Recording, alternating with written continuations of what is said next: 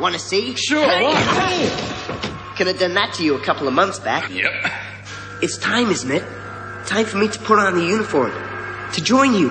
Out there. No. Not yet. You're not ready. Come on, Bruce. You need me. It's not that straightforward, Tim. You're a smart kid. You made the connection between Batman and Bruce Wayne. Something I made sure was almost impossible. But that doesn't give you the right to claim partnership.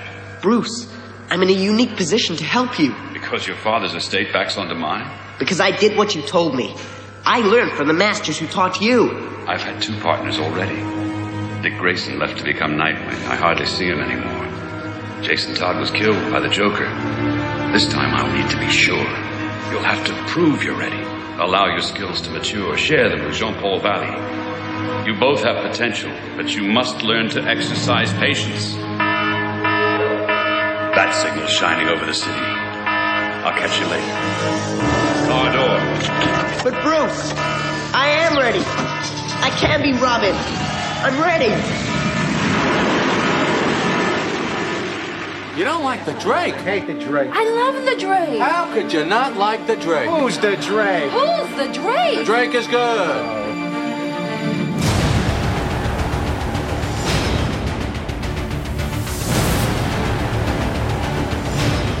You like the Drake? I love the Drake.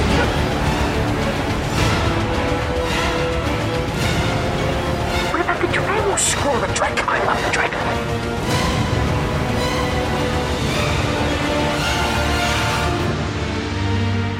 Welcome to Robin, Everyone Loves the Drake comic podcast. This podcast will take a chronological look at the third boy to wear the mantle of Robin, Tim Drake. We will start with Tim's origin and then make our way to Tim's ongoing Robin series that went 183 issues. So sit back, relax, and find out why everyone loves the Drake. Good for them. Love the Drake. Got to love the Drake.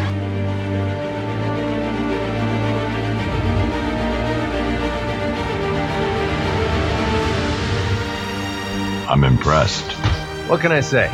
I'm irresistible. Hello, everyone, and welcome to Robin, Everyone Loves the Drake comic podcast. I am your host, Rob Myers, and this podcast is brought to you by the BatmanUniverse.net. This year in 2015, Robin is celebrating his 75th anniversary, so it's been a cool year. It's been a little bit of a slow burn for Robin. I think in my wildest dreams, I was like, man, we're going to get the 75th treatment just like Batman did. Not really, but stuff is starting to come out, and you remember from the last episode that I had done, we talked about Batman Arkham Knight, and I can't remember if I said it on the podcast or not, but I really kind of felt like it was kind of a tip to the hat to Robin's 75th anniversary. I know it was a big, Batman story, obviously, but you had the Arkham Knight there, which I don't think I have to say spoilers anymore. If you've heard it already, you've played the game. If not, spoilers, 3, 2, 1. The Arkham Knight is Jason Todd. Surprise, surprise. Red Hood. What? I didn't know that. No, I'm just kidding. Sorry. Oh, and I just spoiled it from Terrence. Oh, man. I thought it was Alfred. Oh, well, gosh. I think that's the way they were going to go. On this episode, as you just heard, we've got Terrence back with us. So, Nightwing was in the game, and we had Tim Drake. So I thought it was a nice, full Robin cast, but we're coming back to the comics, and this is where the podcast were my first initial notions. I think Terrence and I even talked about it as we were kind of branching off from the Bat fans of like, wouldn't it be kind of cool to do a Tim Drake podcast, and trying to figure out where I or he or we were going to start that thing. And my first thought was like, well, let's just start it at Robin 1. Well, Robin 1 starts right after the climax of Knightfall, and it's like, well, there's no history there. It's, Jean-Paul, Batman, and Robin fighting in the Batcave. I thought, well, that's a really kind of an awkward spot to start.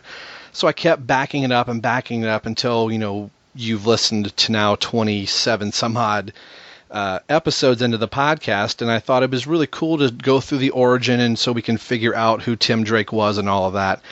This is where I think, I know for me, is where I was reading Batman comics, but it wasn't something that became I guess obsession is a word my wife would use, but where I've got to buy comics weekly or whenever these came out. I was there for, Robin 1 and Robin 2, The Joker's Wild, and Robin 3, and seeing, I remember The Lonely Place of Dying. It's still one of my favorite books, but as far as something that hit me over the head, it was the start of the Knightfall series. I think, if I'm not putting words in Terrence's mouth, when we were on the Bat Fans podcast, I think all of us on there were really kind of saying that Knightfall was the first major thing that a lot of us can remember reading in its entirety. Where did you come into the Knightfall? Like for me, the issues we're looking at today are 488 and 489. I know we got some other things to talk about, but I just kind of wanted to get into this just a little bit. Where did you come into the Knightfall series? Did you start right from the beginning, Terrence, or were you kind of midway? Like, do you remember what your first issue was? Oh, yeah, no, because I was right in the beginning, because I actually started reading Batman comics with Death in the Family. That was what got me into it, and so I had bought the trade paperback right when it had come out, and then I had bought issue 430, the next issue that was out after Death in the Family, when that came out. So I had been reading pretty steadily all the way from issue 430 every month, and then I had gone back and bought the back issues to about issue 400 of Batman, and then whatever the corresponding numbers were with Detective. So I've been reading this all along, and kind of, comics were huge right here in 92, 93. 92 is when Image Comics came out, and it was, huge. So I was reading things like Wizard and some other comic book publications. So I had known right about 488. I knew Batman was getting a new suit, and there'd been some leaked versions of the Asbat suit. And I remember I had one picture of it hanging up in my basement. But at around 488, the Knightfall thing hadn't exploded yet. It hadn't gotten really big. Superman was really big. Superman was stealing all the headlines: Death of Superman and Doomsday and Funeral for a Friend. And these issues were cool because if people were reading Batman every month, we had these issues. We knew something was coming. I didn't know if it was going to be John Paul Valley or Jean Paul Valley. I always call him John, like Jean-Luc Picard. That's how I do it. But I hear a lot of people call him Jean. But I didn't know if he was actually going to take over the mantle of Batman and be in the new costume, or if it was just sort of they were trying to throw a red herring in there and trick us and make you think it's going to be him, but it was really going to be Bruce. And you knew something was coming up with Bane, and an injury was coming up, and I kind of had some thoughts that maybe the new costume was to compensate for his injury. But so we knew something was brewing. We knew it was in the works. We knew it was coming along. It hadn't exploded yet. So people like me who had bought 488 and 489 on the shelf, couple months later when it did explode and people were buying Knightfall, watched as these issues just soared in price and thought would all be multi-millionaires, which kind of leads into something I know you want to say later, but I was very proud that I bought this when it came out and wished I'd bought 10 copies, and now I'm glad I only have one copy. But yes. Yeah, but that's where I came in. I was along for the ride all from the start. I was a procrastinator. I think I'm always a procrastinator, but I didn't get my license till right away. I think it was towards the beginning of my senior year of high school, so that would have been the 92-93 school year, graduating in 93. So I was still relying on, mom and dad when it was grocery time to go into town and then buy some books. So I didn't have a place, locally in my town I looked up the census. It's 492 people in the town that I live. So there's no comic book shop here. You've got to drive 15 miles into town to go pick up books. Or back in the day, you could get them at 7-Eleven or grocery stores. You could pick up comics rather than opposed to a comic shop. But I bought comics when I had the chance, but I had these weird intermittent holes. So I never picked up this particular issue until I think we were into like the third part of Knightfall, and once I found a local comic book shop, I was like, well, where did it start? And the guy was like, he gave me like a map. Like, he wrote down all the books. Like, this is where the seeds kind of start, and this is where Azrael gets his training.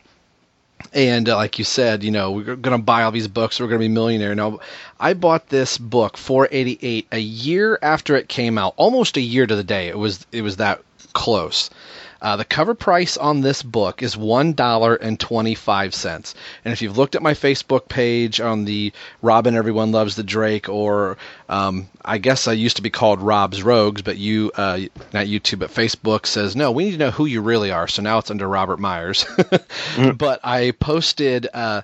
I still had it in the bag that they had it in. I bought this book from that comic shop for a whopping $17.50.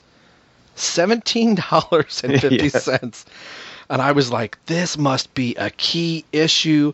And then, I'd kind of forgotten about it as I'm doing the podcast, and I know, okay, I'm going to be doing this and this. I pull this out, 2 weeks ago to kind of start doing some notes about it, and I see the sticker price on it. I'm like, I can't believe I paid $17 as being, I think at that time I was graduated from high school, so every single cent is worth that's gas, that's for money for the girlfriend and all that stuff. And if you go onto eBay right now, you can buy this book for $3. And the thing was, back then, you're thinking to yourself, because I saw this, well, if it's out a year and it's $17.50 now, imagine what it'll be in 10 years. Imagine when I'm 40 in 2015, what it'll be. I can buy a Ferrari with this book. Let me pick up 2. Yeah. And I read it once and put it away.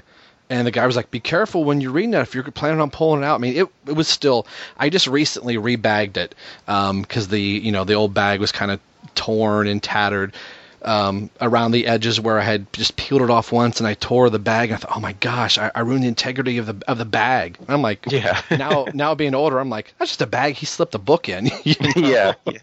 But I think I showed one of my friends, he wanted to hold it. I'm like, do you see what I paid for this? Do you know what this is going to be worth in 2015? I'm going to buy 7 houses with this book. Buy a flying DeLorean. Yeah. That's right. Before we continue on in our Knightfall discussion, we'll get there. Some other big news has come up if you've been living under a rock, and I'm sure you have. Of course, we've got the Batman vs. Superman and the Suicide Squad trailers. Arkham Knight has now been out, and the wait is over. I like that we're getting some DLCs for the next 6 months, which will be kind of cool. Terrence, have you seen both trailers for Batman v Superman and Suicide Squad both? Yeah, about 1,000 times each. It's pretty amazing. I mean, the thing, my number one thing I took away, which I was psyched about, was at Comic-Con, the way DC attacked Marvel and attacked Marvel movies. It was just like, we're going after them.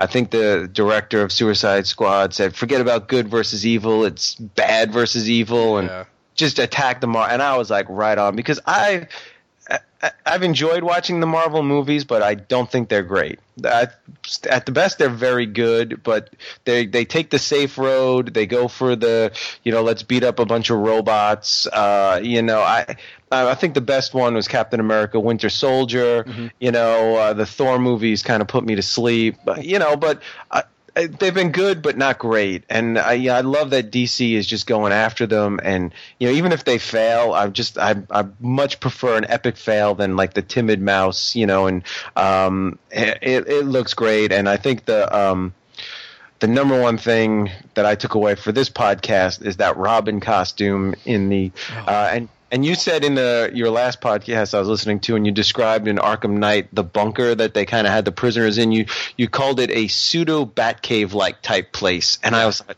that's genius. I'm like, that's my decorating style, because like my wife watches like HGTV, and they're like, oh, my style is new, modern, classic, blah blah, and I'm like, what are they talking? I don't have a style. And now I'm like, that's my style, pseudo Batcave-like type place. That's what I've always wanted. That's what I imagined my first apartment would be. Yeah.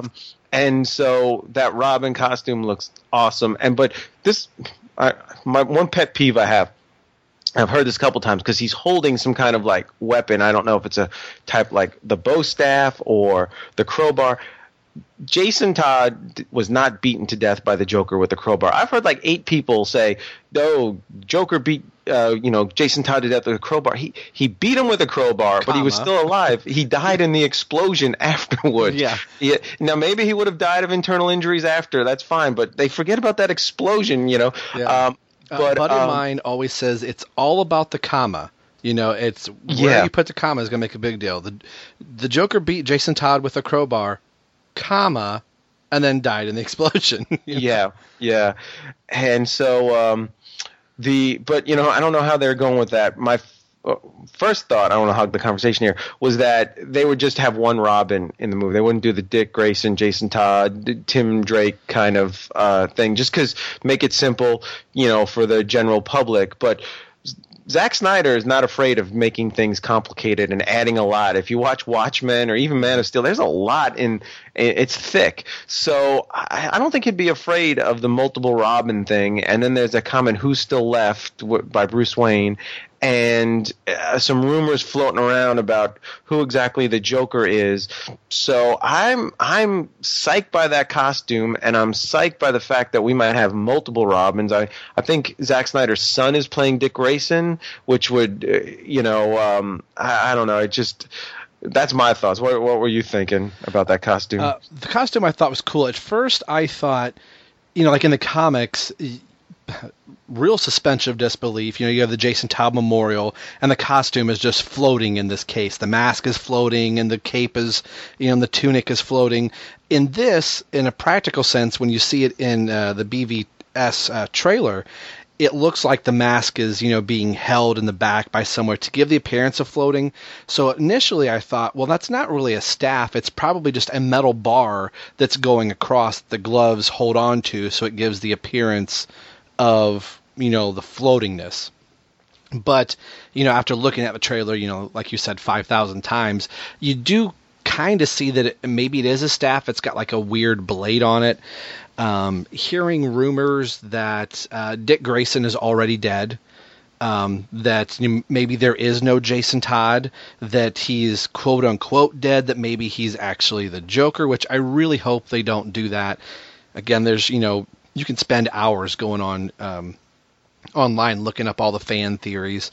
But like you said about Zack Snyder, I think David Ayer has said it too, that they embrace the continuity and they want you to have the same experience of going to the movie and going, that's exactly who that character is supposed to be.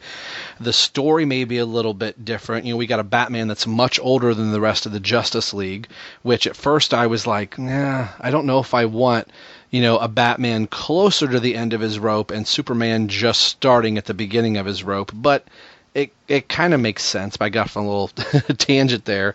Some people are under the impression that, that Zack Snyder's son, who I guess he played a young Rorschach in The Watchmen, and he played a young Leonidas in 300. So Snyder is constantly throwing his son in there. So if he is Robin or in a flashback scene, I think that would be pretty cool.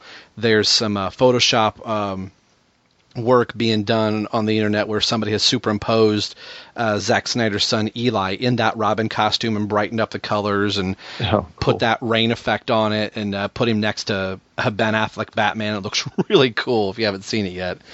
But yeah, I'm torn. Somebody like my mother who likes superheroes, if I said the name Jason Todd to her, she's not going to have any idea who Jason Todd is. She may know who Tim Drake is because I've talked about him enough as a kid, but I think sometimes comic book fans get a little, too cheesed off and going, that's not right, you can't do that. The general populace that's going to go watch these movies may not know that Batman's had 4 Robins, he has the current Robin is his son. They're not going to know that. So to just have the weight of like, oh my gosh, the Joker killed Robin, it's kind of like The Dark Knight Rises for those people that were like, oh, John Blake's first name is Robin, isn't that pretty cool? Meanwhile, the comic book fan is going, oh, that's not right. Yeah.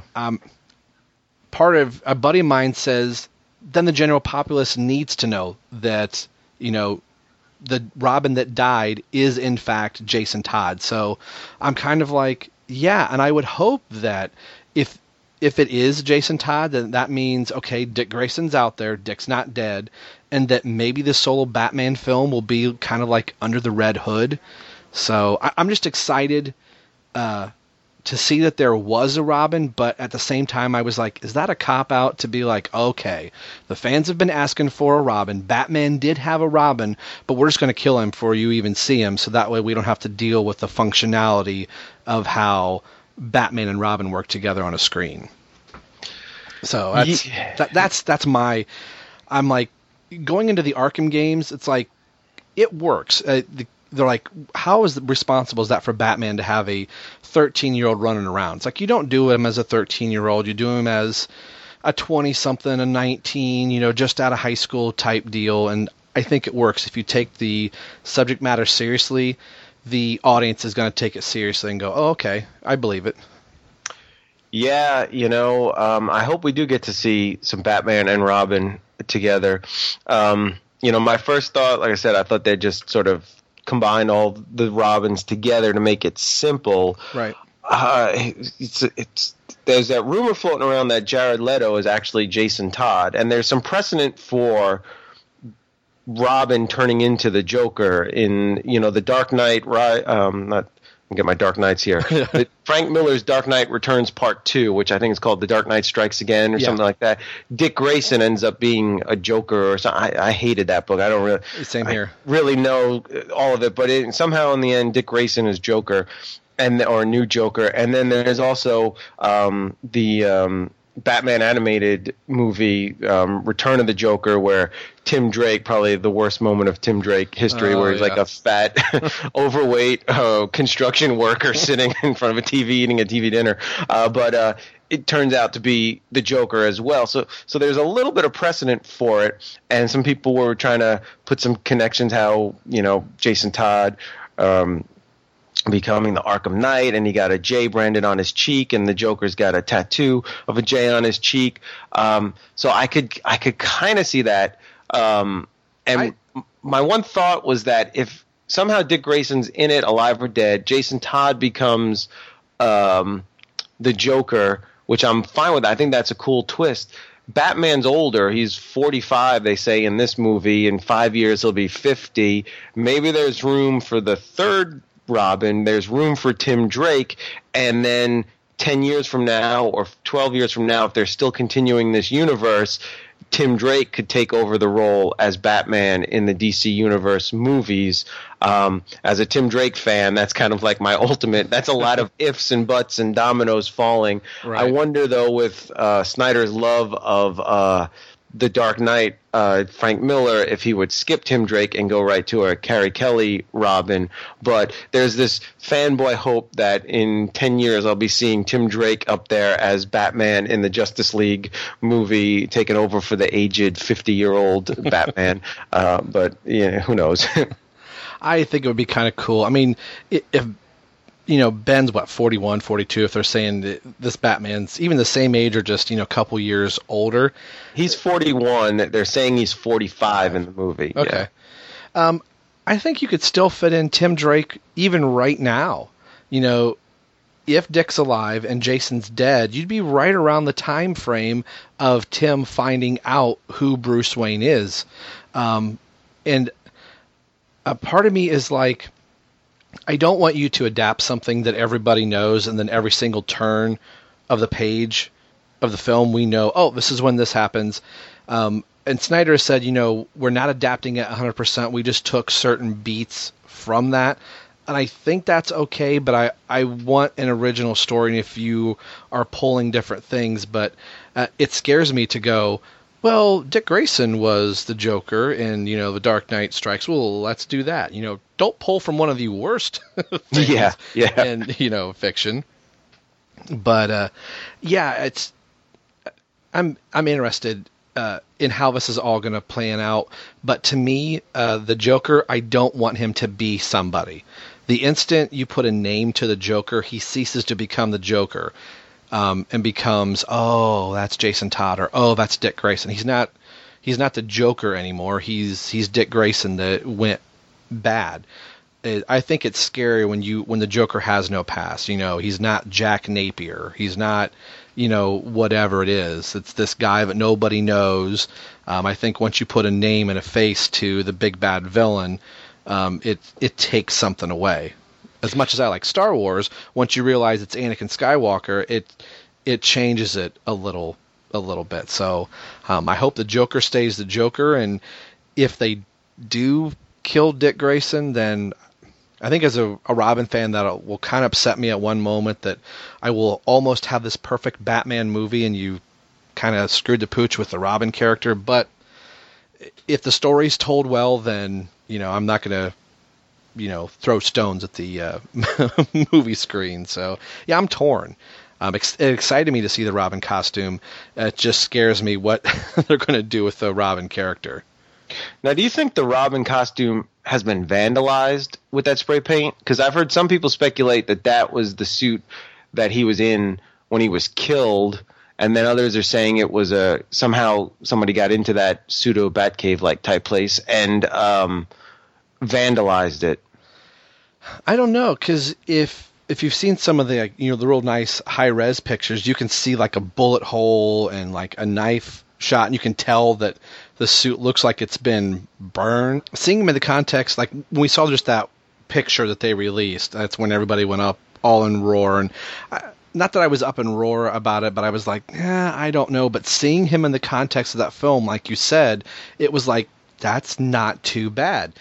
And if I was in that room when he comes walking in, I probably would have crapped my pants, regardless of the tattoos or the teeth or whatever that is. And that looks like a Joker that's been through the ringer and is ticked off. So, yeah, like you said, those are hard shoes to fill. So you either have to you're going to get blamed for doing the exact same thing that everybody else has done, or you do what they did and say, we're going to take a left-hand turn. And you said it also as well. It's kind of like the Marvel and DC. It's kind of like, and I've liked a lot of the Marvel films. Don't get me wrong.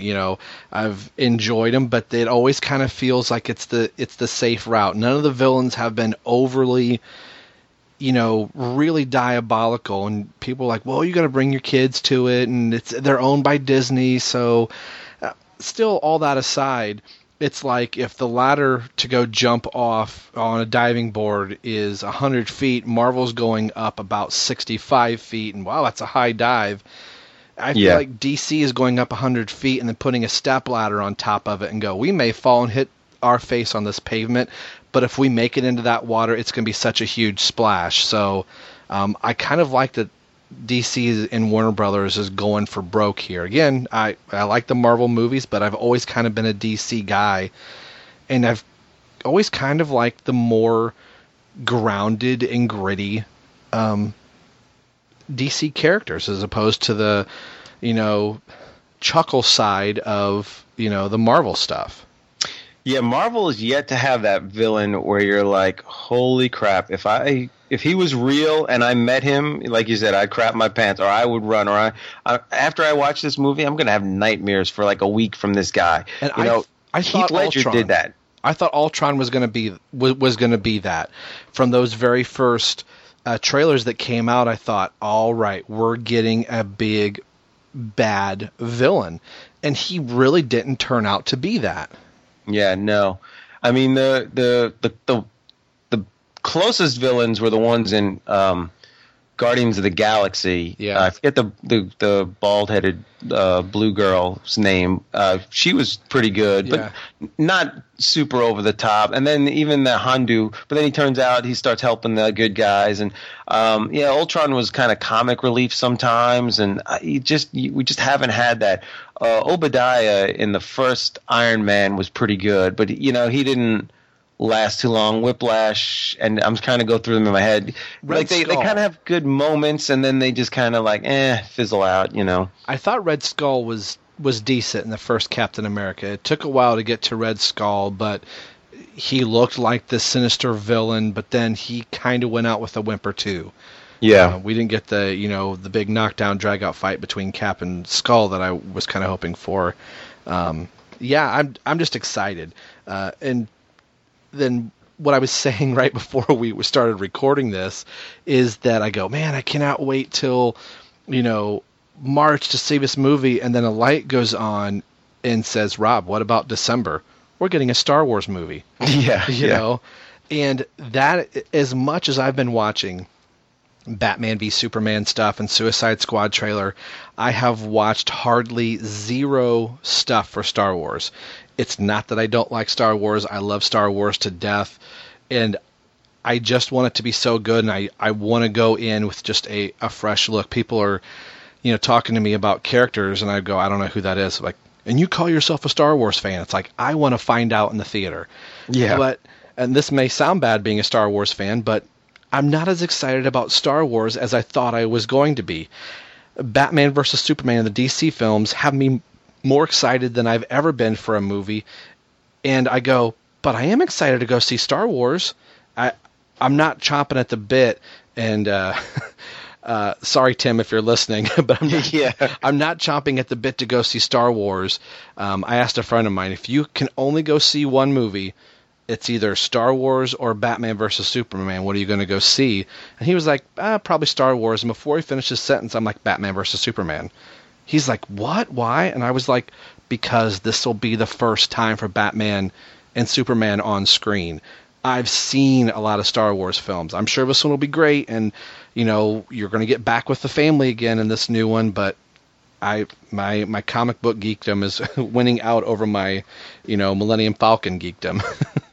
Yeah, I mean, I'm pretty psyched for Star Wars, but the Suicide Squad, I just can't believe all those characters are all going to be taken seriously in a film like that. And then the Batman, Superman, I just can't wait. When Superman rips the doors off the Batmobile and then Batman just slowly stands up and they're face to face, I mean, I almost died when I saw that. Oh yeah, I thought that was that. A buddy of mine said that's the movie of 2015 right there, and I was like, don't you mean 2016? He's like, no. He's like, I know there's so much more to it. He's like, that trailer was so epic. I feel like that is better than half of the movies that I have seen this year in theaters. He's like, that 3-minute trailer was better than most 2-hour movies that I paid $8 for. I almost like the trailers better than the movies because they always put the good stuff in the trailers, and then you can use imagination to fill in all the gaps and everything. And so a lot of times when you see the movie, the payoffs are kind of disappointing. With the trailer left a lot of questions. Why are these people bowing to Superman?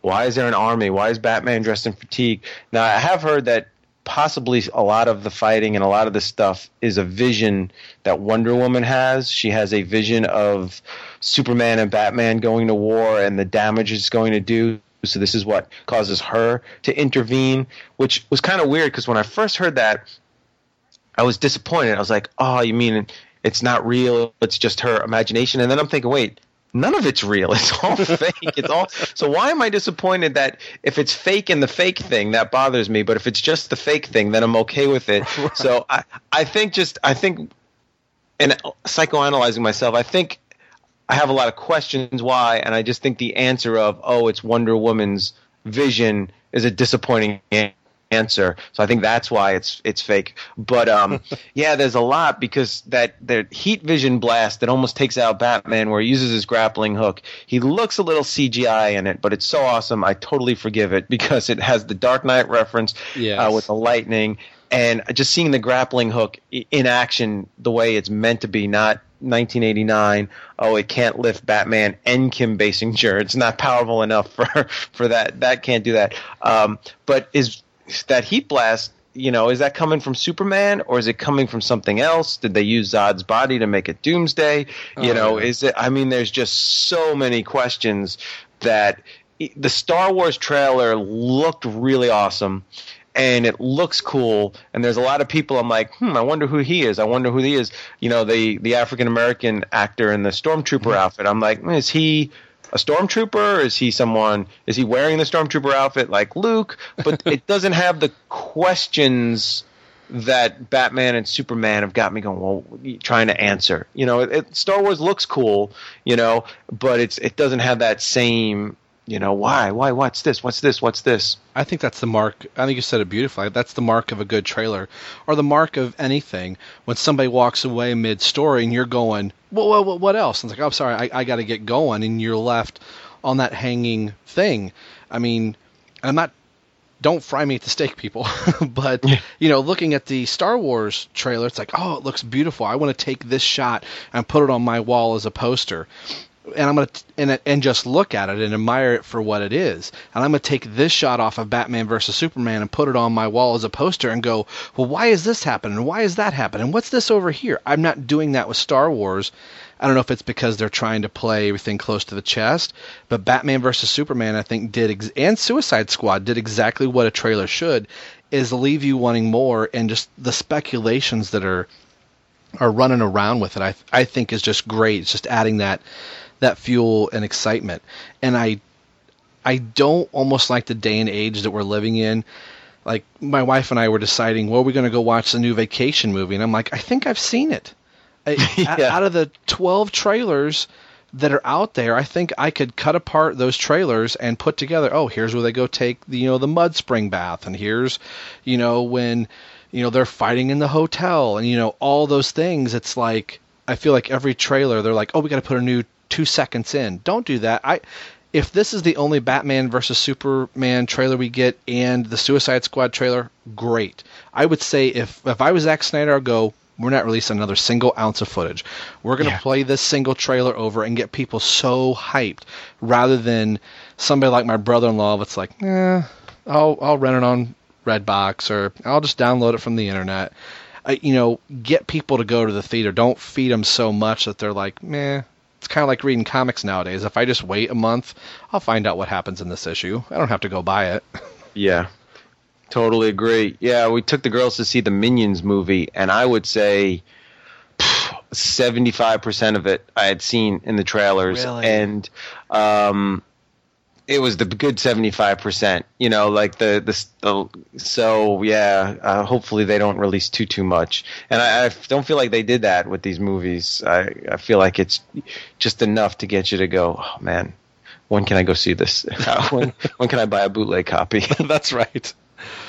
Oh, well, we could talk about Batman versus Superman all day, and from a look at the counter, we've done pretty good. So we haven't even got into the issue that the two issues that we're going to talk about. So we'll do that right now. We'll go into the synopsis, and I haven't had a chance to do this in a while. I've got more radio drama, and I've got the radio drama from the BBC. I just sat it down on the ground, so I lost my... Oh, there it is. It's the Batman Time Warner audiobooks, Batman, The Complete Knightfall Saga, with full radio cast and audio drama. So... to kind of save me some time, like I like to do being in summertime, and then rather you hearing my boring voice and over a music score read you the synopsis, I've pulled out of the audio drama the two issues that we are looking at today, being Batman 488 and Batman 489. The 488 part is really short. It's just a small little blurb between Robin and Azrael, but the bigger chunk is in 489. So this little blurb you're going to hear runs a little bit about 5 minutes. After that's over, Terrence and I will come back and we'll talk about these two issues. So thanks for tuning into the show, and we will see you guys on the other side.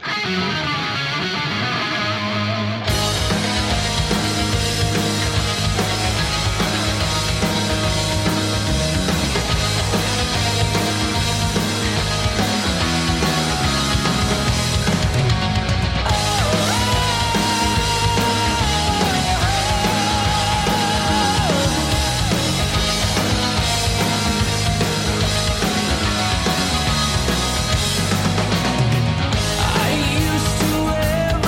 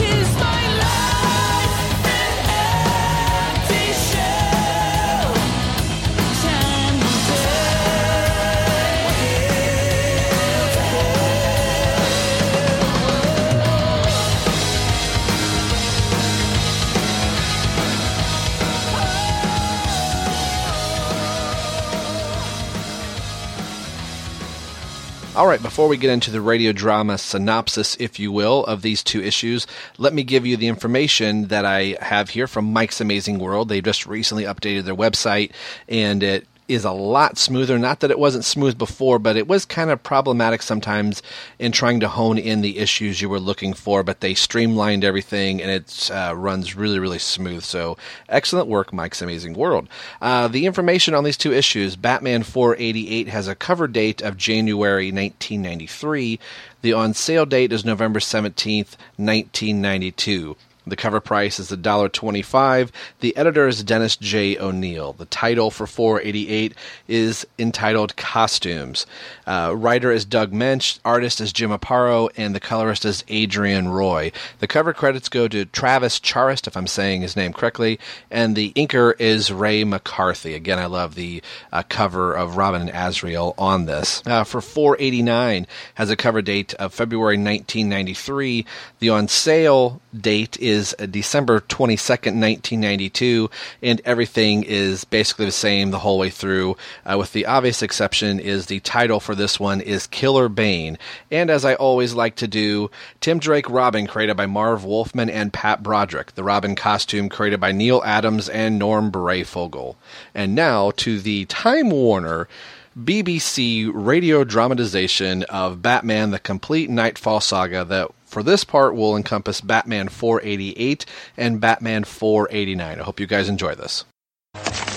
You're Jean-Paul Valley? I'm your trainer. But you're Robin? You were expecting someone else? Well, the Batman said... What's this? Your training outfit. Not as spiffy as your Azrael does, maybe, but this is for undercover work. While you're putting that stuff on, I'll show you how I pick the lock to your apartment. Lock picking?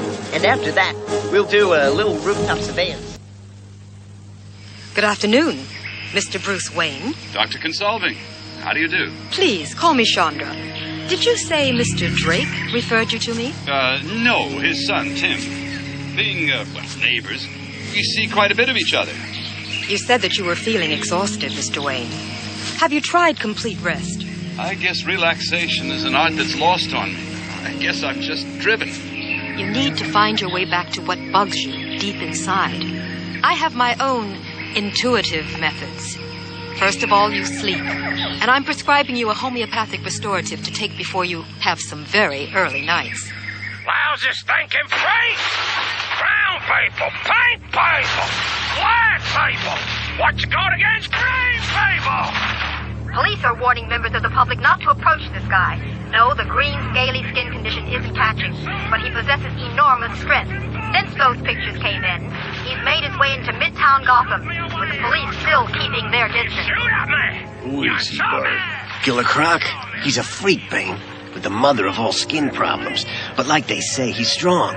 Used to wrestle alligators before he decided to become Gotham's new crime lord. Thought he was strong enough to take out the Batman. Thought it would prove his worthiness to lead. Came real freaking close, too.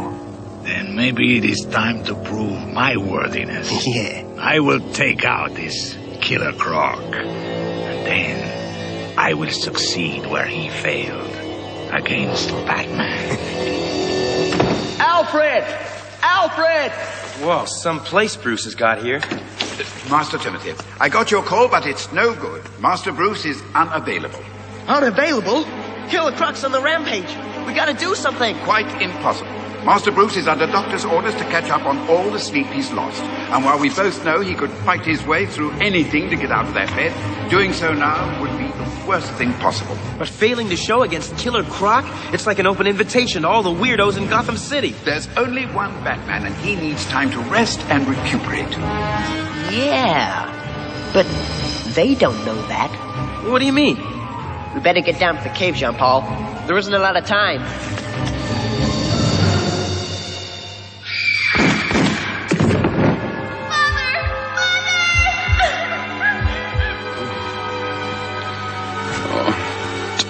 Don't shoot my mom. Dad. No, Master Bruce. Oh, dear. Even when he's ordered to rest, the same nightmare every night. Oh, give him the pearls, Mom. He just wants you. And if he knew what was happening tonight in his name, I wonder if he'd ever rest again. Oh. This costume, it feels as though it could have been made for me. Don't get too attached to it, John Paul. The owner doesn't know you're giving it an outing. And if you must talk, remember to try and sound like him. What's in these pouches? Don't touch the utility belt. It's full of fancy stuff. Just use your smarts and stick by me. Let's go. On the front. I wanted to avoid shooting Mr. Green Cheeks, Harvey. You know it only makes him mad. This thing's sad. He's totally out of his swamp. Wait a minute. What is it? Over there on that rooftop. It's Batman. No, wait, it can't be. There's two people up there. Batman. But I haven't seen the kid in months. What kid? Robin. Better than ever, too. Bring him on! Show yourself! All right, hold it. Hold it right there. Can it, will you, Jean-Paul? I'll do the talking. Come here, Batfang. Time for your punishment. Even prepare to confess yourself. You face the avenging angel, Azrael. Jean-Paul, Batman, cut it out. His mind conditioning as Azrael is kicking in. This may have been a bad idea. You will pay for your transgressions.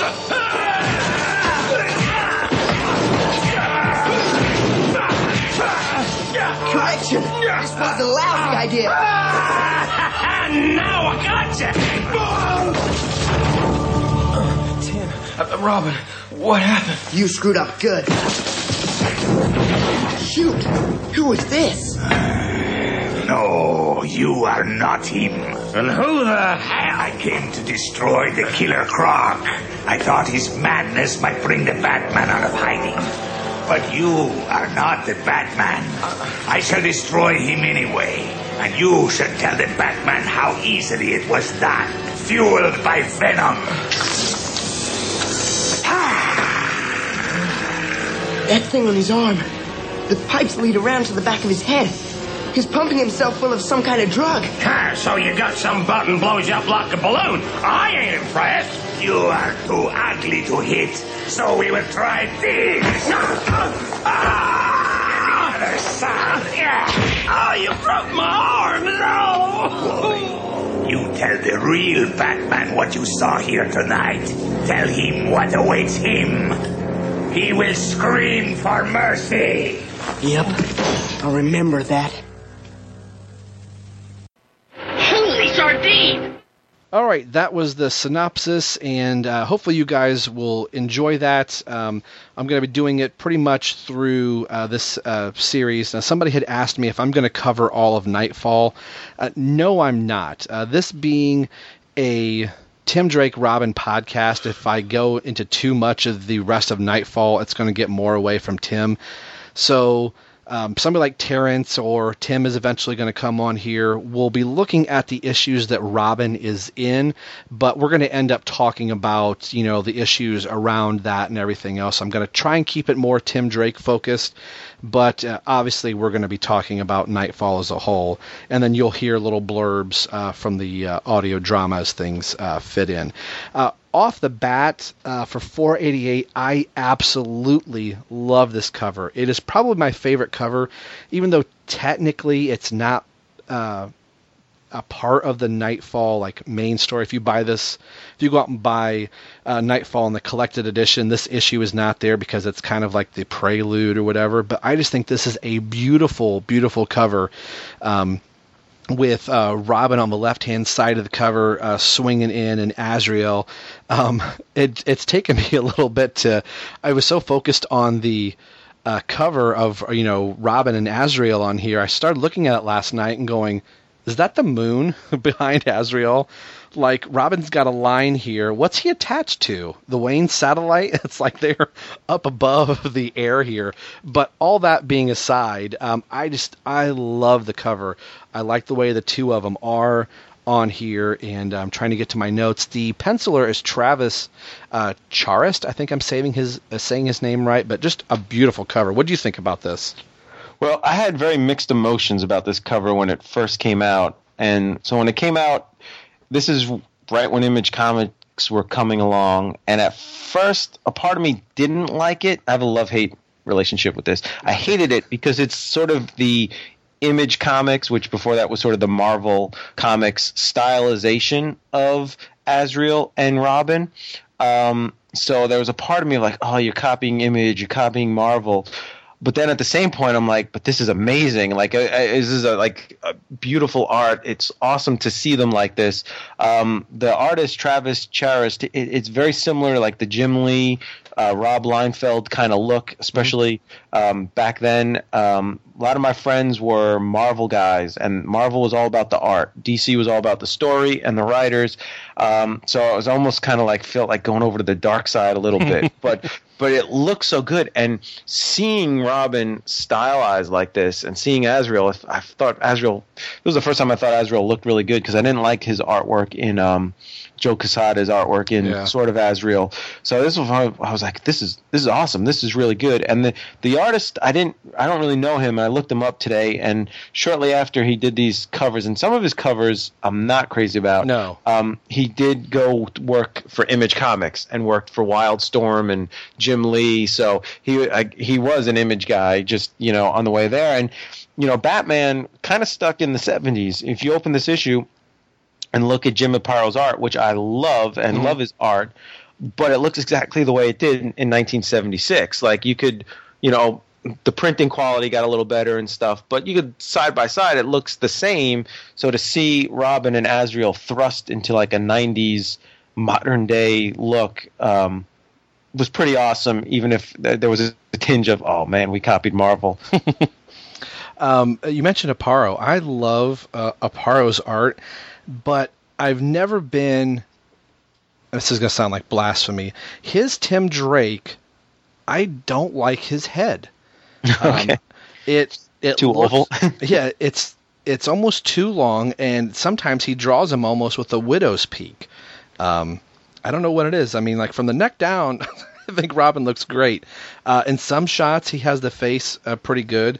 I'm jumping way ahead. If you go to page 10, second panel where Tim opens up his shirt to show his that he's Robin, I don't like the face there, and I don't like the face in the second panel, especially Jean-Paul's face. I know he's supposed to be drawn as this geeky, skinny guy, which as we get farther into Knightfall, I'm going to have huge problems with that. All of a sudden when he's in the Batman costume, he looks exactly like Bruce Wayne in the chin. I'm like, come on. But anyway. Jim Aparo, I love his artwork. He's sort of like one of my first artists that I was looking at, Death of the Family and all that. Yeah. But his faces are very, very similar. And it's almost like everyone in Gotham City's cousins. Like they're all some giant inbred colony. They're all related. But there's not a lot of differences in his faces. But one of the things I liked, which leads to some stuff that happens later, is he's starting to draw Tim Drake looking older. Like Tim Drake looks like 16 or 17. He's growing up. So in my mind, as I was reading these from where we started and the first Robin miniseries, Tim's been doing this a couple years, and now he's going to train Azrael as if he's got a few years under his belt, and he's getting older. He's not a little 14-year-old anymore. He's a 16, 17-year-old, which was why, pre-New 52, when they would draw Red Robin sometimes looking like he was 12, I'd be like, what the heck? Yeah. And then in the New 52, especially in that first Batman, when Tim looked so little and so young, in my mind here, the age, he's getting closer to 16, 17. He's getting the physique of a man. If you go back to some old podcasts and stuff from, pre-New 52, there was a lot of like inconsistencies in the appearance of Tim Drake from book to book and artist to artist with, just how old and how big he was. Oh, yeah, definitely. And I think that just really, and again, I love Aparo's art for the most part, but especially during Knightfall, he was, one of the big contributors to it, that I felt like I was just getting out of high school. I was, 17, 18 years old, so I still kind of felt like Tim Drake was growing up, with me. So I think that really started cementing my, fascination for the Tim Drake character, that they did just bump him up a little bit. Before we go too far, I know that we've kind of, since not the last podcast, since that was an Arkham Knight podcast, but the podcast before, we finished Robin 3, Cry of the Huntress, and then took an issue from issue to issue, we took about a 6-month jump into the future. There were some good Tim Drake stories in there, but I felt like I was going to drag this out so much longer trying to get to the Robin ongoing series. So, we have the Sword of Azrael that has happened. The Vengeance of Bane has already happened. That's all in the audio drama, but I didn't want to spend too much time talking about that stuff in a podcast other than maybe some little blurbs here or there because it really wasn't Tim Drake focused. My first impressions of Bane were in the Knightfall story. I didn't, like I said, after about issue 3, I went back and picked up like the Sword of Azrael and the Vengeance of Bane. And I think, Terrence, you said you were reading them from the beginning. What was your thought of, seeing Bane for the first time? Did you like him? Did you not like him? Because I think he appears in 488, if I remember correctly. Yeah, there was a I guess he had, I can't remember if it was a one-shot or a mini-series where he first came out. And at this time, Batman 89 had hit. Batman was huge.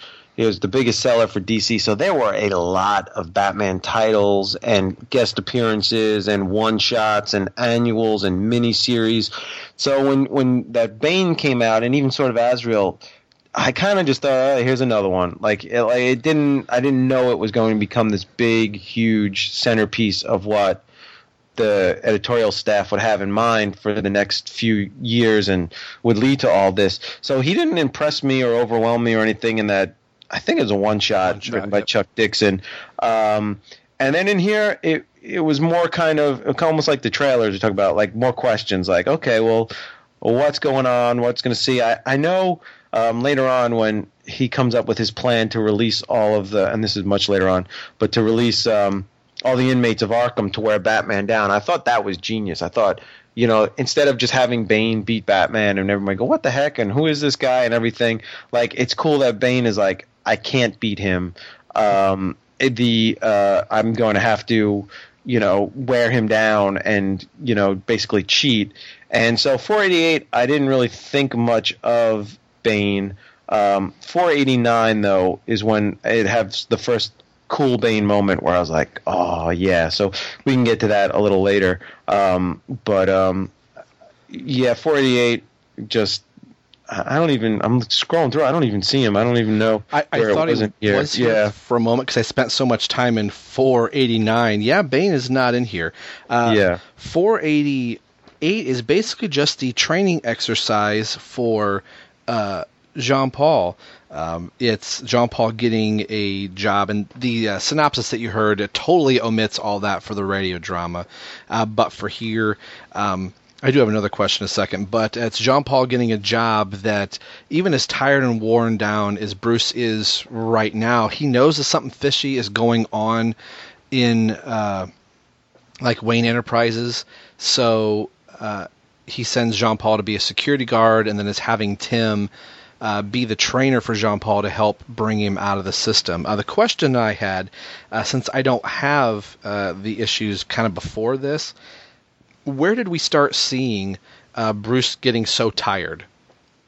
Because this is, like you said, this is way before the breakout of the inmates of Arkham Asylum, and Bruce, passes out in the stairwell, and Alfred finds him here in this issue. Where does that kind of start? Is that in the Electric City storyline? That's a good question. It's been so long. It's been, 20 years since I read all these, and for the podcast, just I downloaded 488 and 489 from the app. So, yeah, I don't know. It's a good question, but they were setting it up for a long time. Yeah. And it was kind of a weird thing to see Batman showing weakness like this. It's very different from like the Grant Morrison Justice League Batman, who is just almost superpowered in what he can and can't do. And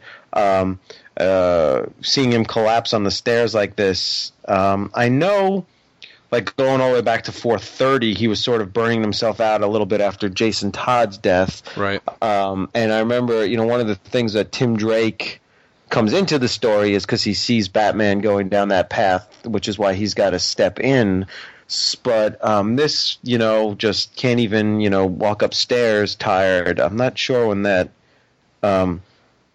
started. Now I'm going to have to go dig through my back issues and find out. Yeah, same here. Maybe there'll be an editorial somewhere in the podcast.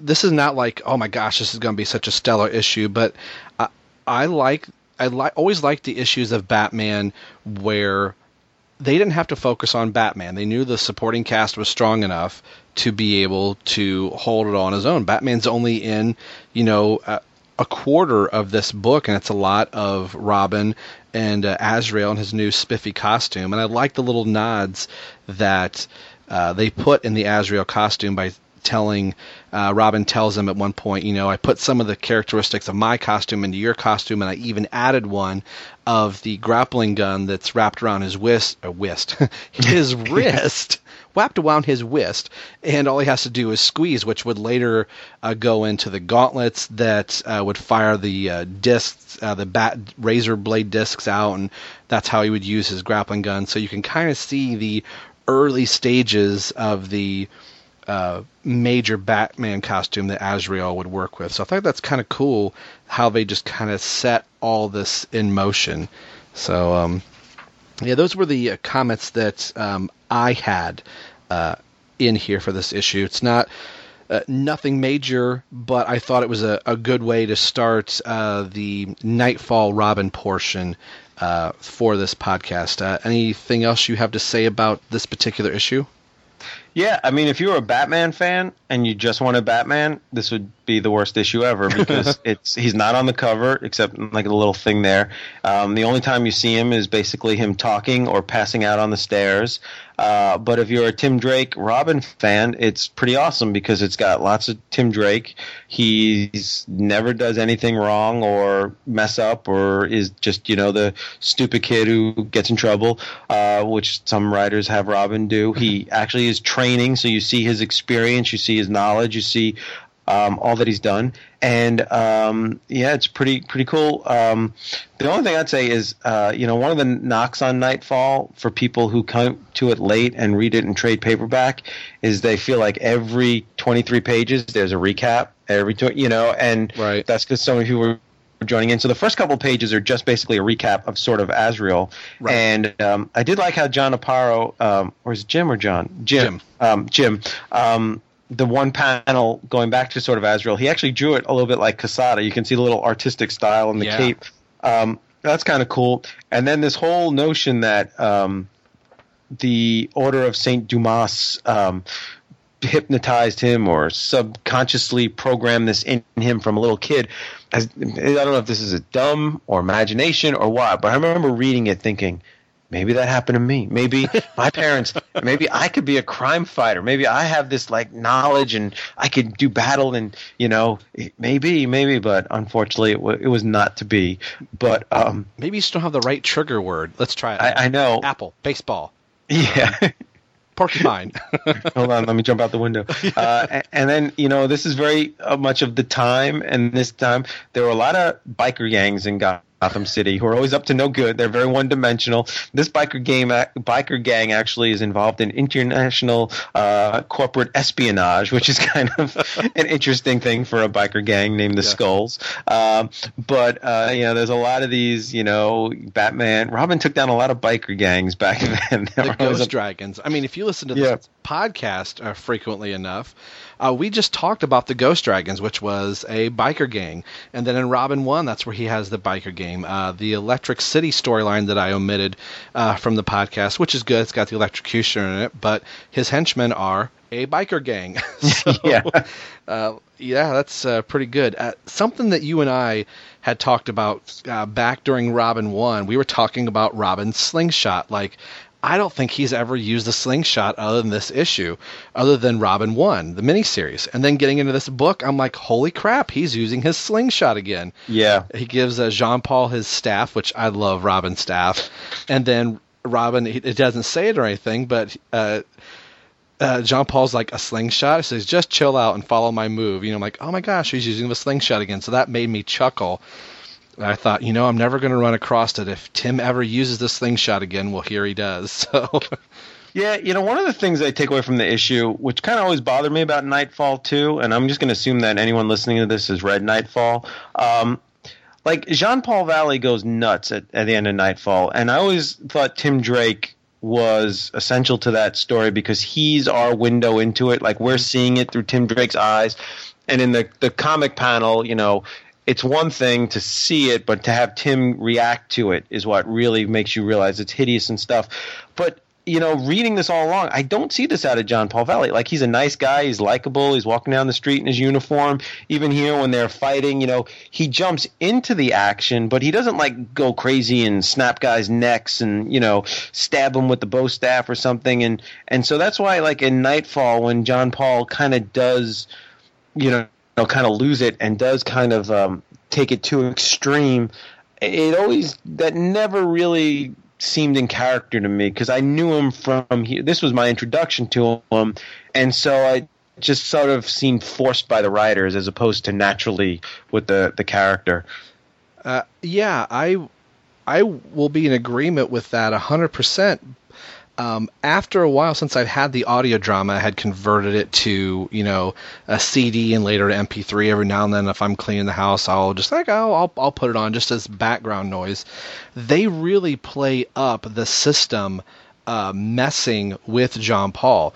Just like we heard in our audio drama, you hear him go, "Defier, betrayer, by the order of Saint Dumas," that whole speech as he's fighting. That's not in here in this. So I like that the radio drama gives you the impression that he is constantly afflicted by the order of Saint Dumas through the whole entire radio drama, but that's not really brought out into the comic. So every time I read the comic, I'm going, well, where's that part where he's just constantly talking to the system? And I'm like, oh, it's in the radio drama. So yeah, I agree. By the time we get to, pardon the language, but Billy Badass Jean Paul, that he's afflicted by the system at that point, it feels like it's a light switch at that point. It's not something that he has been struggling with, for 40-some issues.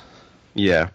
And I really liked on page 11 that imagery of Batman meditating, because it goes back to his, like, Asian training and his, Asian martial arts, and it wasn't just learning to fight. He learned all kinds of things from him, and that whole, like, art of the dot turning into the box, overflowing with blood. I mean, it's pretty, like, it kind of hits you when you read it, and then you look and you're like, well, it's just a dot. It's just red. It's not, but that was a pretty cool imagery. I really like that.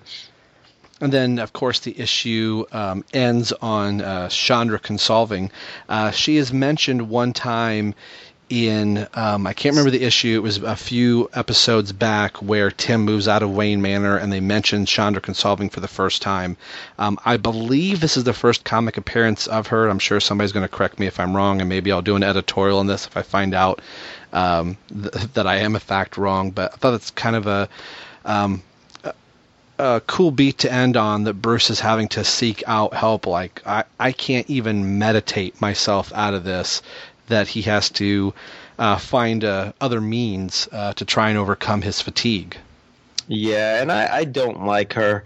Nothing for her specifically. I just thought the writers did a bad job, because with her, the second that her and Bruce got romantically connected, this is down the line, I knew that's like the clock is ticking on her, because she's going to be gone soon. And then I thought for sure she'd get killed. And then at some point real early on, she says something about how, like, oh, well, I just touch people and they feel better. I've always had this healing thing. And I'm like, well, that's how they're going to heal them. Like, yeah. It just seems so obvious right away that they already planted this seed that – and then I thought for sure they'd kill her, which they don't. And then what ends up happening to her in Knightfall she gets like the mind of an infant or something, which now I don't know if it's 20 years later, if she's 60, is she get the mind of a 20-year-old? I don't know if she's permanent or why. I don't think they ever come back to her anytime ever. So like knowing her ending now, coming back, it's just kind of like and I think they the writers dropped the ball, because I think they had potential for a really good character who could have been really interesting, if they, just had developed her a little more as a human being instead of just this, device to make other things happen in the story. Yeah, I agree. It's she's kind of like the planet Krypton. Her only purpose in this is to, well, quote unquote, blow up. Yeah. You get to fix the hero, and at the end, you're a shell of yourself. She is very one-dimensional, but like once the romance started, like you said, it was like, oh, honey, you're now a time bomb. Yeah. And then, when Grant Morrison did his run and he introduced Jezebel Jet, I saw this kind of similarity. And what he did with Jezebel Jet was so much better and so cooler. And just the whole twist of her being bad, and then Batman knew it all along and was playing her. Oh, that was just so awesome. So Jezebel Jet is how it should be done. Yes. This is the easy way. This is the Tesseract in the Marvel Universe. It kind of does whatever we want, whenever we need it to do it. And that's Yeah. Is there a manual on this thing? No. It's just whatever you want. You want fries with it, you'll get fries with it. Yeah. We'll go on to 489 here. This one is sadly missing from my collection. I go to collections.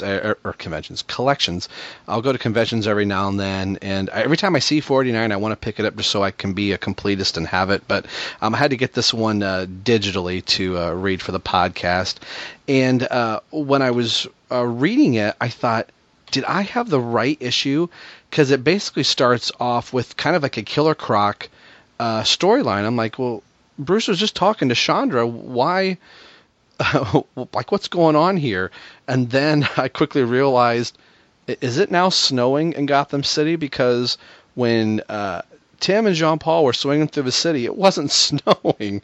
So yeah, it seemed like whenever December issues were coming out, it was wintertime in Gotham somehow. But then yet the seasons and aging don't work the same way they do in real life in comics as in real life. I couldn't speak there for a minute, but this cover I do not like. Same artist. Some of it, the Robin in the background's kind of cool. The TVs are kind of cool, but Batman's body's cool, but his face is weird, and the whole Killer Croc and Bane's body is just off, and the giant underpants on Killer Croc. I thought you were going to say Killer Crotch, because it's like, look at my red trunks, they're right here. And I think this might have been the first Killer Croc comic I ever read, which he's very sympathetic in this issue. He's just like a disturbed mental patient who's been made fun of his whole life. So I think I've always had a soft spot in Killer Croc because I've felt, like this was my first introduction to him, that, he was just really mistreated and treated badly and is eating rats in the sewer like the poor guy. And not some horrible monster with a bad New Orleans accent. And so that kind of tainted me a little bit on him and Suicide Squad. I'm really looking forward to see how they do that. Had you ever heard of Killer Croc before this one? No, I had. This was my first introduction to Killer Croc. My technical first introduction to Killer Croc was in the issue, I think it's part 4, where Robin is tied up and Killer Croc and Bane are fighting in the sewer. So that was the first Killer Croc I had. Then I, end up finding this issue later on at a friend of mine's house. So yeah, I had never heard of Killer Croc before Knightfall. So it did make me kind of have a soft spot for Killer Croc. I'm like, he's just misunderstood, Yeah. I mean, I know he was in the animated series, and I'm pulling it up. It says he was introduced in 1983. His first issue was the same issue with Jason Todd, but he was kind of had a cameo. So I don't think he would have been used a lot at this point, and I don't think – because this is before the animated series as well. Right. And his appearance is very different in this one, and I'm thinking of the Batman villains, even going all the way back to 1939. Killer Croc has probably been portrayed more different sizes, different colors, different appearance, different everything, more variety or inconsistency, if you want to call it, than any of Batman's villains. Even, some of like Catwoman and Joker have had different looks, but they've been fairly consistent for 75 years of, publication. Him, for only, 30 years, he looks quite different, including the giant underpants on the cover. Yeah. At times, he looks like the Lizard from, the Spider-Man series or the Marvel, universe. So I always kind of took it like they thought they had a good character, but it was like, no, it's not quite right. It's not quite right. The Hush version of Killer Croc, is completely different than this version of Killer Croc. I think a lot of us are still partial to the animated series. One of my favorite Killer Croc lines is when they're all sitting around, the villains are sitting around a table playing cards, and you find out that Bruce Wayne or Batman is dressed up as Killer Croc, and they're all talking about how they would kill Batman, and Croc's line is, "You could hit him with a rock." Yeah. I just love that. But looking at this digitally, I don't know what panel it is you were talking about it, where he's eating the rat. He looks so depressed, like it almost as he's looking at the camera or you, the viewer, going, "I'm having to eat this rat. Do you see how disgusting this is?" Yeah, the bottom of page 4. Yeah. Yeah, you just look at it and go, "Oh, I feel so bad for him." Yeah. And he's not hurting anybody. He's not out trying to kill anybody or do anything. And even when he is rampaging, he's basically like a Frankenstein or a Godzilla just rampaging. He's been so mistreated by people. His mind is gone. He's just sort of a sick, sad thing, which I think surprised me when I saw the animated series for the first time, and he actually had intelligence and could speak and had plans and things. So I definitely prefer the Arkham video game version of Killer Croc or the animated series version or any other version that's ever existed than this version right here. But I believe this was my first introduction to the character, so somehow deep down I always feel like he's sympathetic. We get a little bit more of it's basically like a long speech between Bruce and Chandra. What this could be just wrapped up in one sentence. Yeah. Is like, "Bruce, you're tired. Whatever it is that you're doing to pull from the Dark Knight Returns, if you're hella skiing, yeah, you need to take some rest, you need to take some medicine, and I think Bruce says, I guess I'm just driven, just kind of just being real aloof, not wanting to tell." It plays into the story much later that Chandra is also the physician attending to Jack Drake since he's paralyzed, which when we got to Knightfall where Bruce gets healed, I always thought, what if it had happened the other way, that she was there and ended up healing Jack instead of Bruce? Would we have still been left with Jean-Paul? Would they have found another way, or would Bruce have had to go into a hole and let some guy in Egypt punch his vertebrae back in?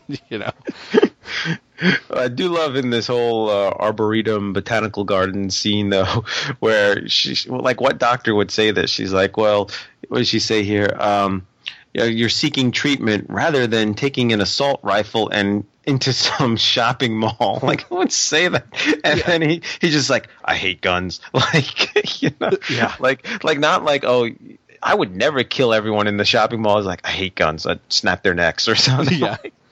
He's just like so hard. "I hate guns." Yeah. Well, to piggyback on that is, I hate guns. Is there anything you should know? And he's like, "My parents were murdered when I was young."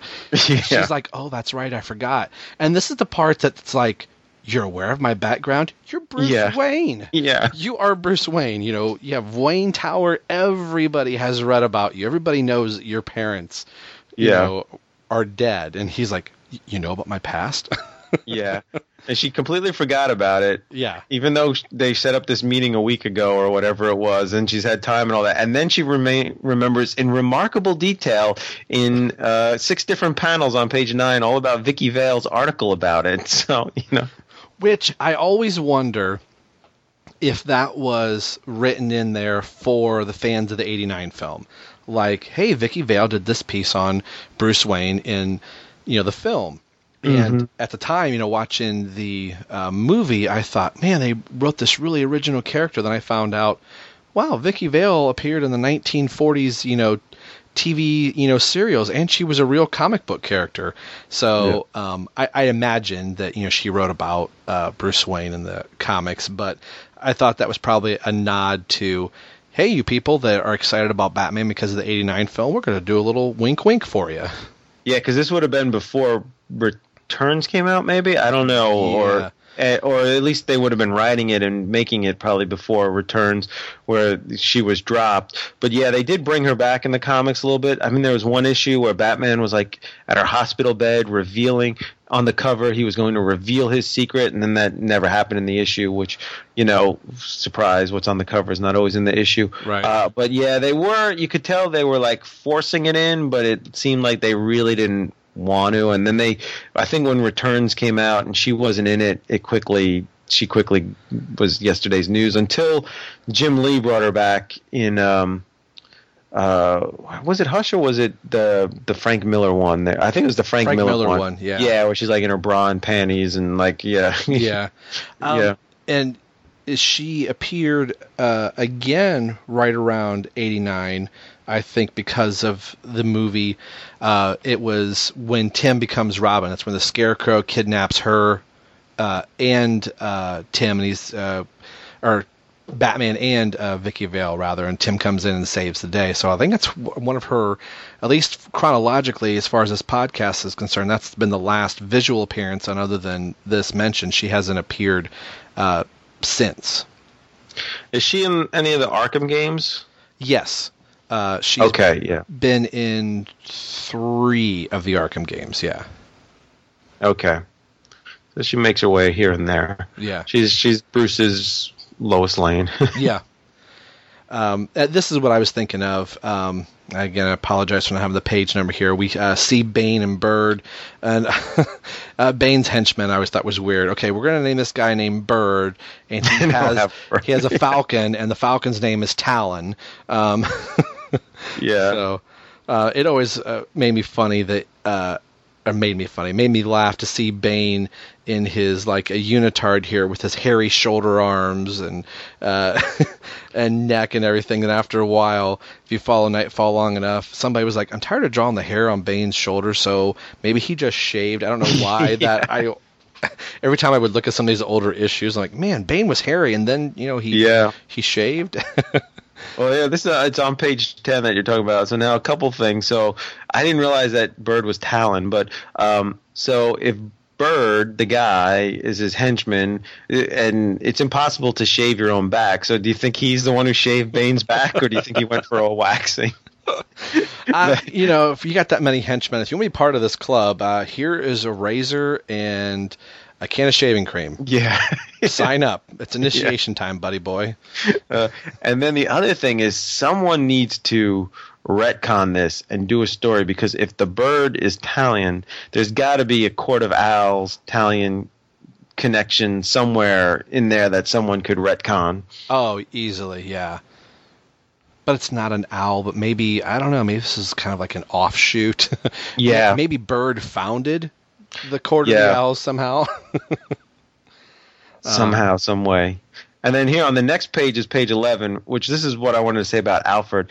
You see Bruce is exhausted. He's tired. He can't get up. He hasn't done any Batman stuff in like weeks, but yet he's exhausted. I don't know what he's doing that's got him so exhausted, but it's some kind of mental thing here. But Alfred's doing the dishes. Like, Alfred's not exhausted. If anyone in that manner should be exhausted, it should be Alfred. He's doing everything. He's cooking. He's cleaning. He's got to clean the whole thing himself because they want to play dress up and be superheroes, so they can't hire any other staff to find out. Yet every panel you see him, he's working. He's either preparing food or cleaning or doing something. Yet he keeps on chugging. Yet Bruce, is going to sleep through the mall rampage. So I just feel bad for Alfred. Oh yeah, not only cleaning Wayne Manor, but he's not taking the service elevator. He's walking all the way down the flight of steps and then walking all the way back up.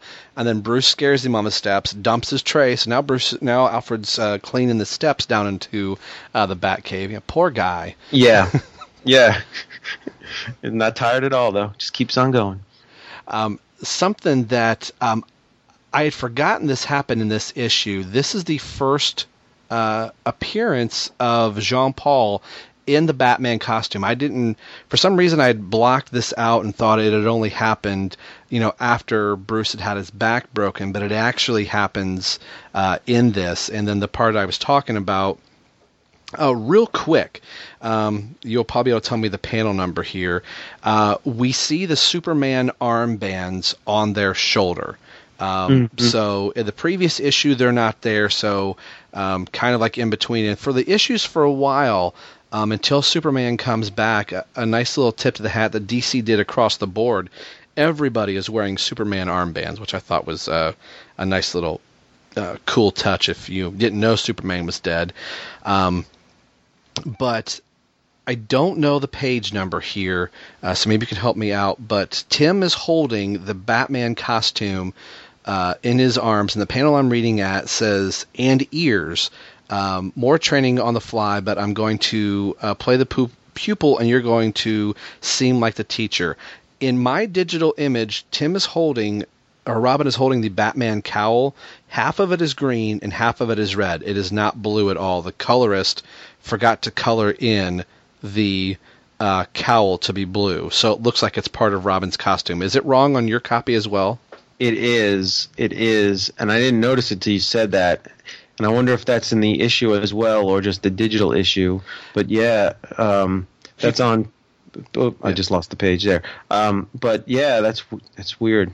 It's on page 13. And those armbands were actually part of the Superman story, the Funeral for a Friend. Mm-hmm. And the one, I forget what issue number, but there was an issue that came bagged, and the armband was in the bag. So you would get one of those armbands when you bought the issue. Cool. Yeah, something I just noticed there in the coloring. I noticed it last night, and I don't have this actual physical issue. So if I come across it, that's going to be one of the first things I look at to see. Because, some of them they'll go through, and for the digital stuff, they'll go through and they'll re-enhance everything. So I half wonder if that was just a mistake in the digital transfer, or if it was something that was in the original print.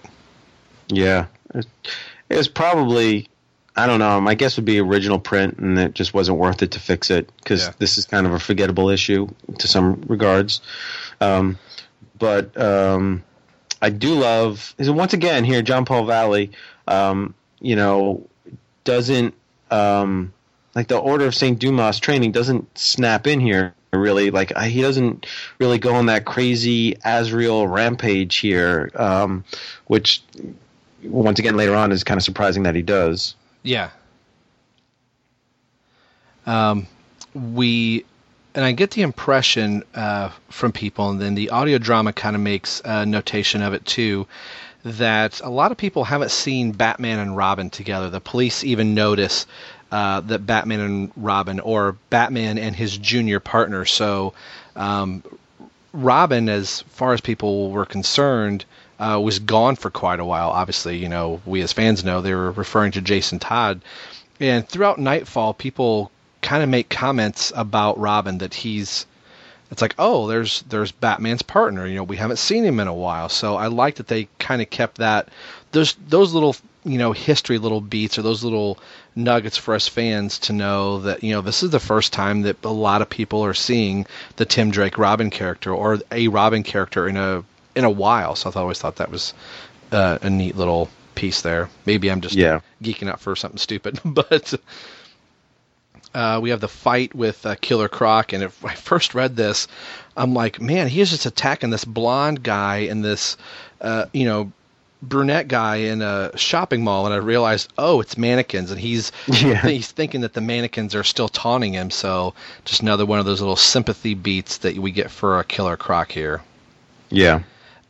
Seeing Jean-Paul in the Batman mask, it does look like Bruce Wayne. That's something that even going into the Batman Reborn storyline, where Dick Grayson becomes Batman, they always still drew him, like whoever the writer was currently drawing Batman, just drew Batman like he had always drawn, rather than change the face a little bit. So if you didn't know that that's Dick Grayson or that's Jean Paul, it's not like, okay, Batman has a square jaw. Now we're going to kind of round the jaw a little bit. Yeah. So that's probably a nitpick, but at least for me, it's like I kind of wanted to know that that's somebody different in there, that it should seem different to somebody. What they should have done is, like, you know how Batgirl's got that cutout in the back of her head so she can let her red hair out? They should have put a cutout. I know what you're going to say. To let, his John Paul's blonde mullet out. Yeah, there you go. Mullet Batman, yeah. Which, at the time, by the time Superman comes back, he has his mullet. Jean Paul is still Batman. So both Superman and Batman both have mullets for a very brief time in the DCU. I don't think it's ever happened since. Nice, yes. I always tell my wife I can't wait for the mullet to come back. I'm going to grow it immediately. She just says it'll never come back. So, how sad.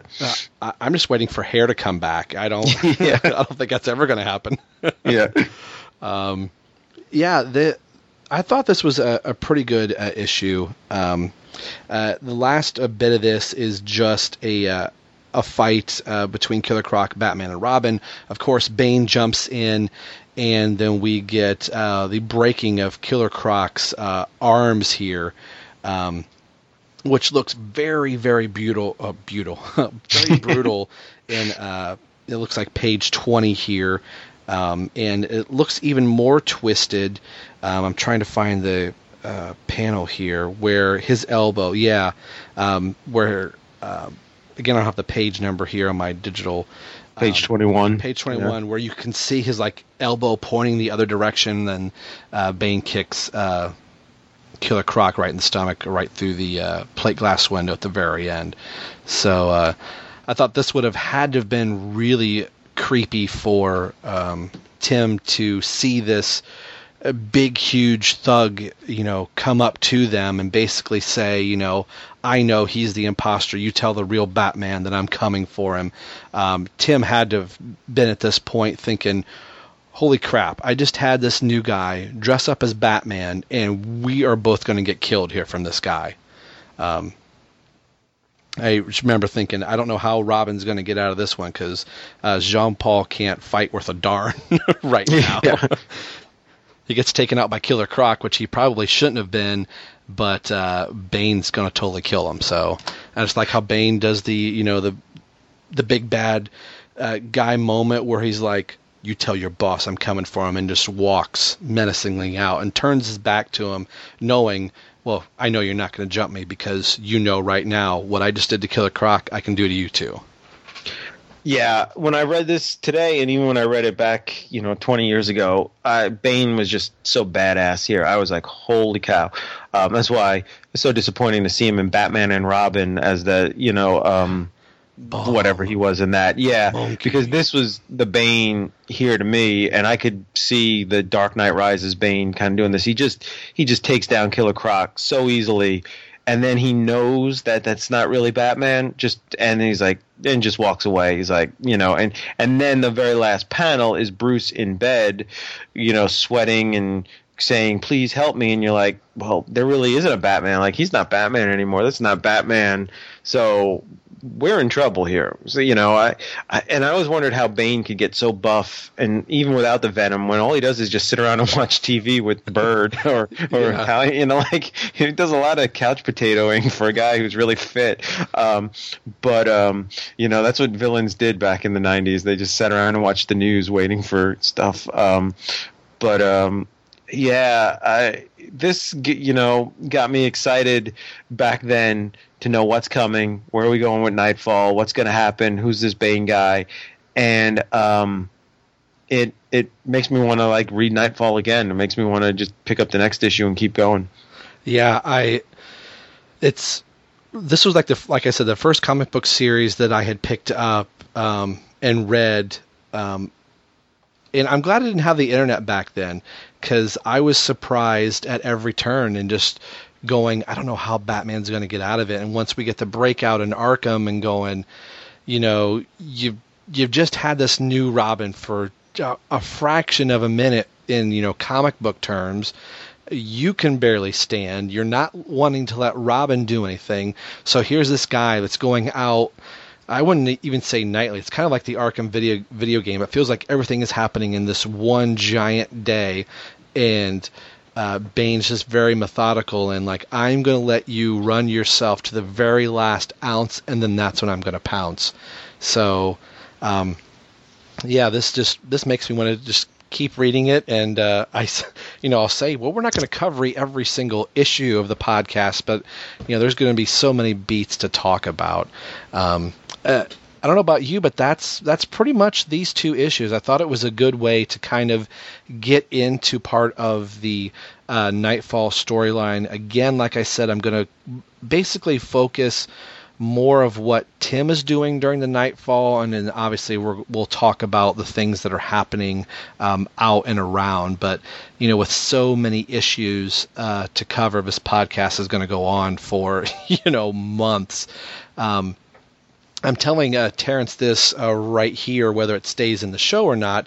The next thing I would like to look at is Detective Comics 657 and 658, as Detective Comics and Batman were going back and forth, telling the story bi-weekly. So it's one of the last little adventures that Tim is doing as Knightfall is going on. So that's one of the next things I'm going to look at, and then we will be full steam ahead into the proper Knightfall story, and we'll kind of jump more into the Tim Drake portion. So you have any closing thoughts on these two issues, or just kind of the setup for Knightfall in general, Terrence? Yeah, the thing I would say is, these issues are definitely designed to set up events in the future and set up Knightfall. But I think as a Tim Drake fan, or as someone who wasn't a Tim Drake fan but was, just reading them, you've got to like the way Tim Drake is portrayed in these issues. And if you weren't a fan, you would become a fan, because he's not just another damsel in distress for Batman to save, or he's not the one to, mess up, and Batman's got to, all the Robin cliches that we've seen in the past. He's actually, intelligent. He's a vital member. He's athletic. He's training. He's skilled. He's aware of what's going on. He's, as a young kid reading it, or, a teenager, he's kind of your hip and kind of a cool guy. And so, as Tim Drake fans, this is kind of what you point to and go, this is why he's a good guy. This is why he's a hero. This is why he's, someone who, we want to play his character in the video game and buy his action figure for, because he's not, I hate when Robin's just the guy who messes up, gets captured, and Batman has to save him. Yeah, and they lay the groundwork. I think the writers during this time, whether you say this is the greatest Batman story ever told or not, I'm not saying that, but the writers did such a good job. By the time Jean-Paul takes over as Batman and Tim has to go out on his own, that I remember kind of reading the months before that Robin was going to get a solo title. I'm like, how is Robin going to get a solo title and it be effective? Even though I was really hoping for that to happen with the miniseries, that by having Bruce Wayne out, we've had this whole setup for the whole run through Knightfall, and even prior, going, Tim's ready.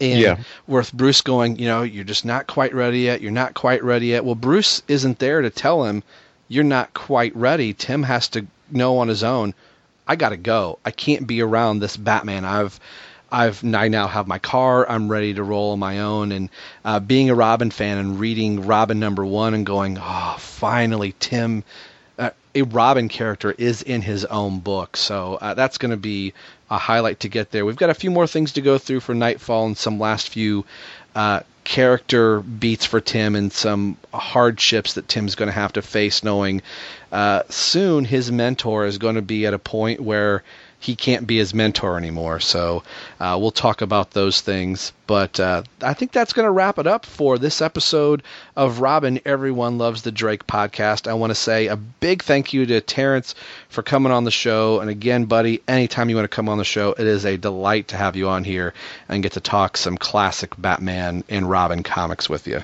Well, hopefully we can. After your Star Wars comments, Tim might hunt us down and he'll become our Bane. I'll just see this lightsaber coming after me in the middle of the night or something. But if he doesn't take us out, then I'll definitely be back.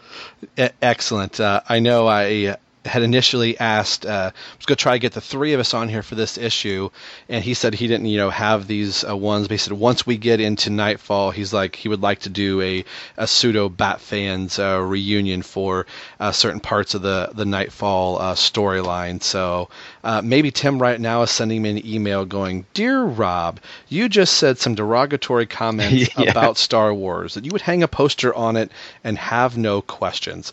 Tim, I have questions. Yeah. When he comes on, we should just pretend like we hate the Star Wars trailer. It looks awful. I mean, the Millennium Falcon looks so cheesy. You think they'd retire that old ship by now? Yeah. I'm just waiting for Harrison Ford to find the Crystal Skull. I mean, yeah. I think he will throw his headphones and smash them to the floor. So. Yeah. Well, cool. With the R2-D2? Come on. Yeah. I get it. Luke, your hand's been chopped off. Blah, blah, blah. Get over it. Yeah.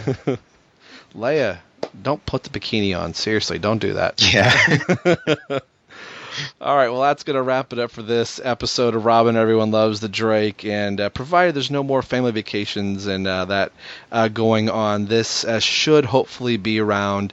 There'll be hopefully a second episode in the month of August, trying to kind of get some other things lined up. But if not, you will always be guaranteed one a month, and I'm trying to make it more of a bi-monthly podcast. So we will see you guys hopefully in a couple weeks. Take care.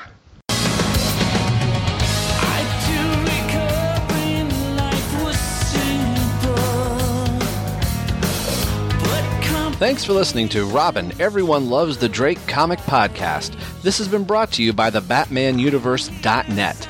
Tim Drake, Robin, and all Batman-related characters are under copyright of DC Comics. This podcast is solely for entertainment purposes, and I am making no money from it, much to the displeasure of my wife. Sorry, babe. So no infringement is intended by this show. This also applies to all music and sound clips, as they have their own copyright holders as well. You can now find this podcast on iTunes and Windows Media as well. There you can rate and leave a comment to the show and subscribe. I hope that you do. You can also find me on Facebook at www.facebook.com/everyonelovesthedrake. You can send a message there as well. If you'd like to email, you can do so by sending me one at r10myers@yahoo.com. That's R as in Robin, 10myers@yahoo.com. And I'll read your emails on the air. Make sure that you head over to the BatmanUniverse.net, your home for all things Batman and Robin. Thank you for listening to the show and hearing why everyone loves the Drake. We'll see you in a few weeks. Take care.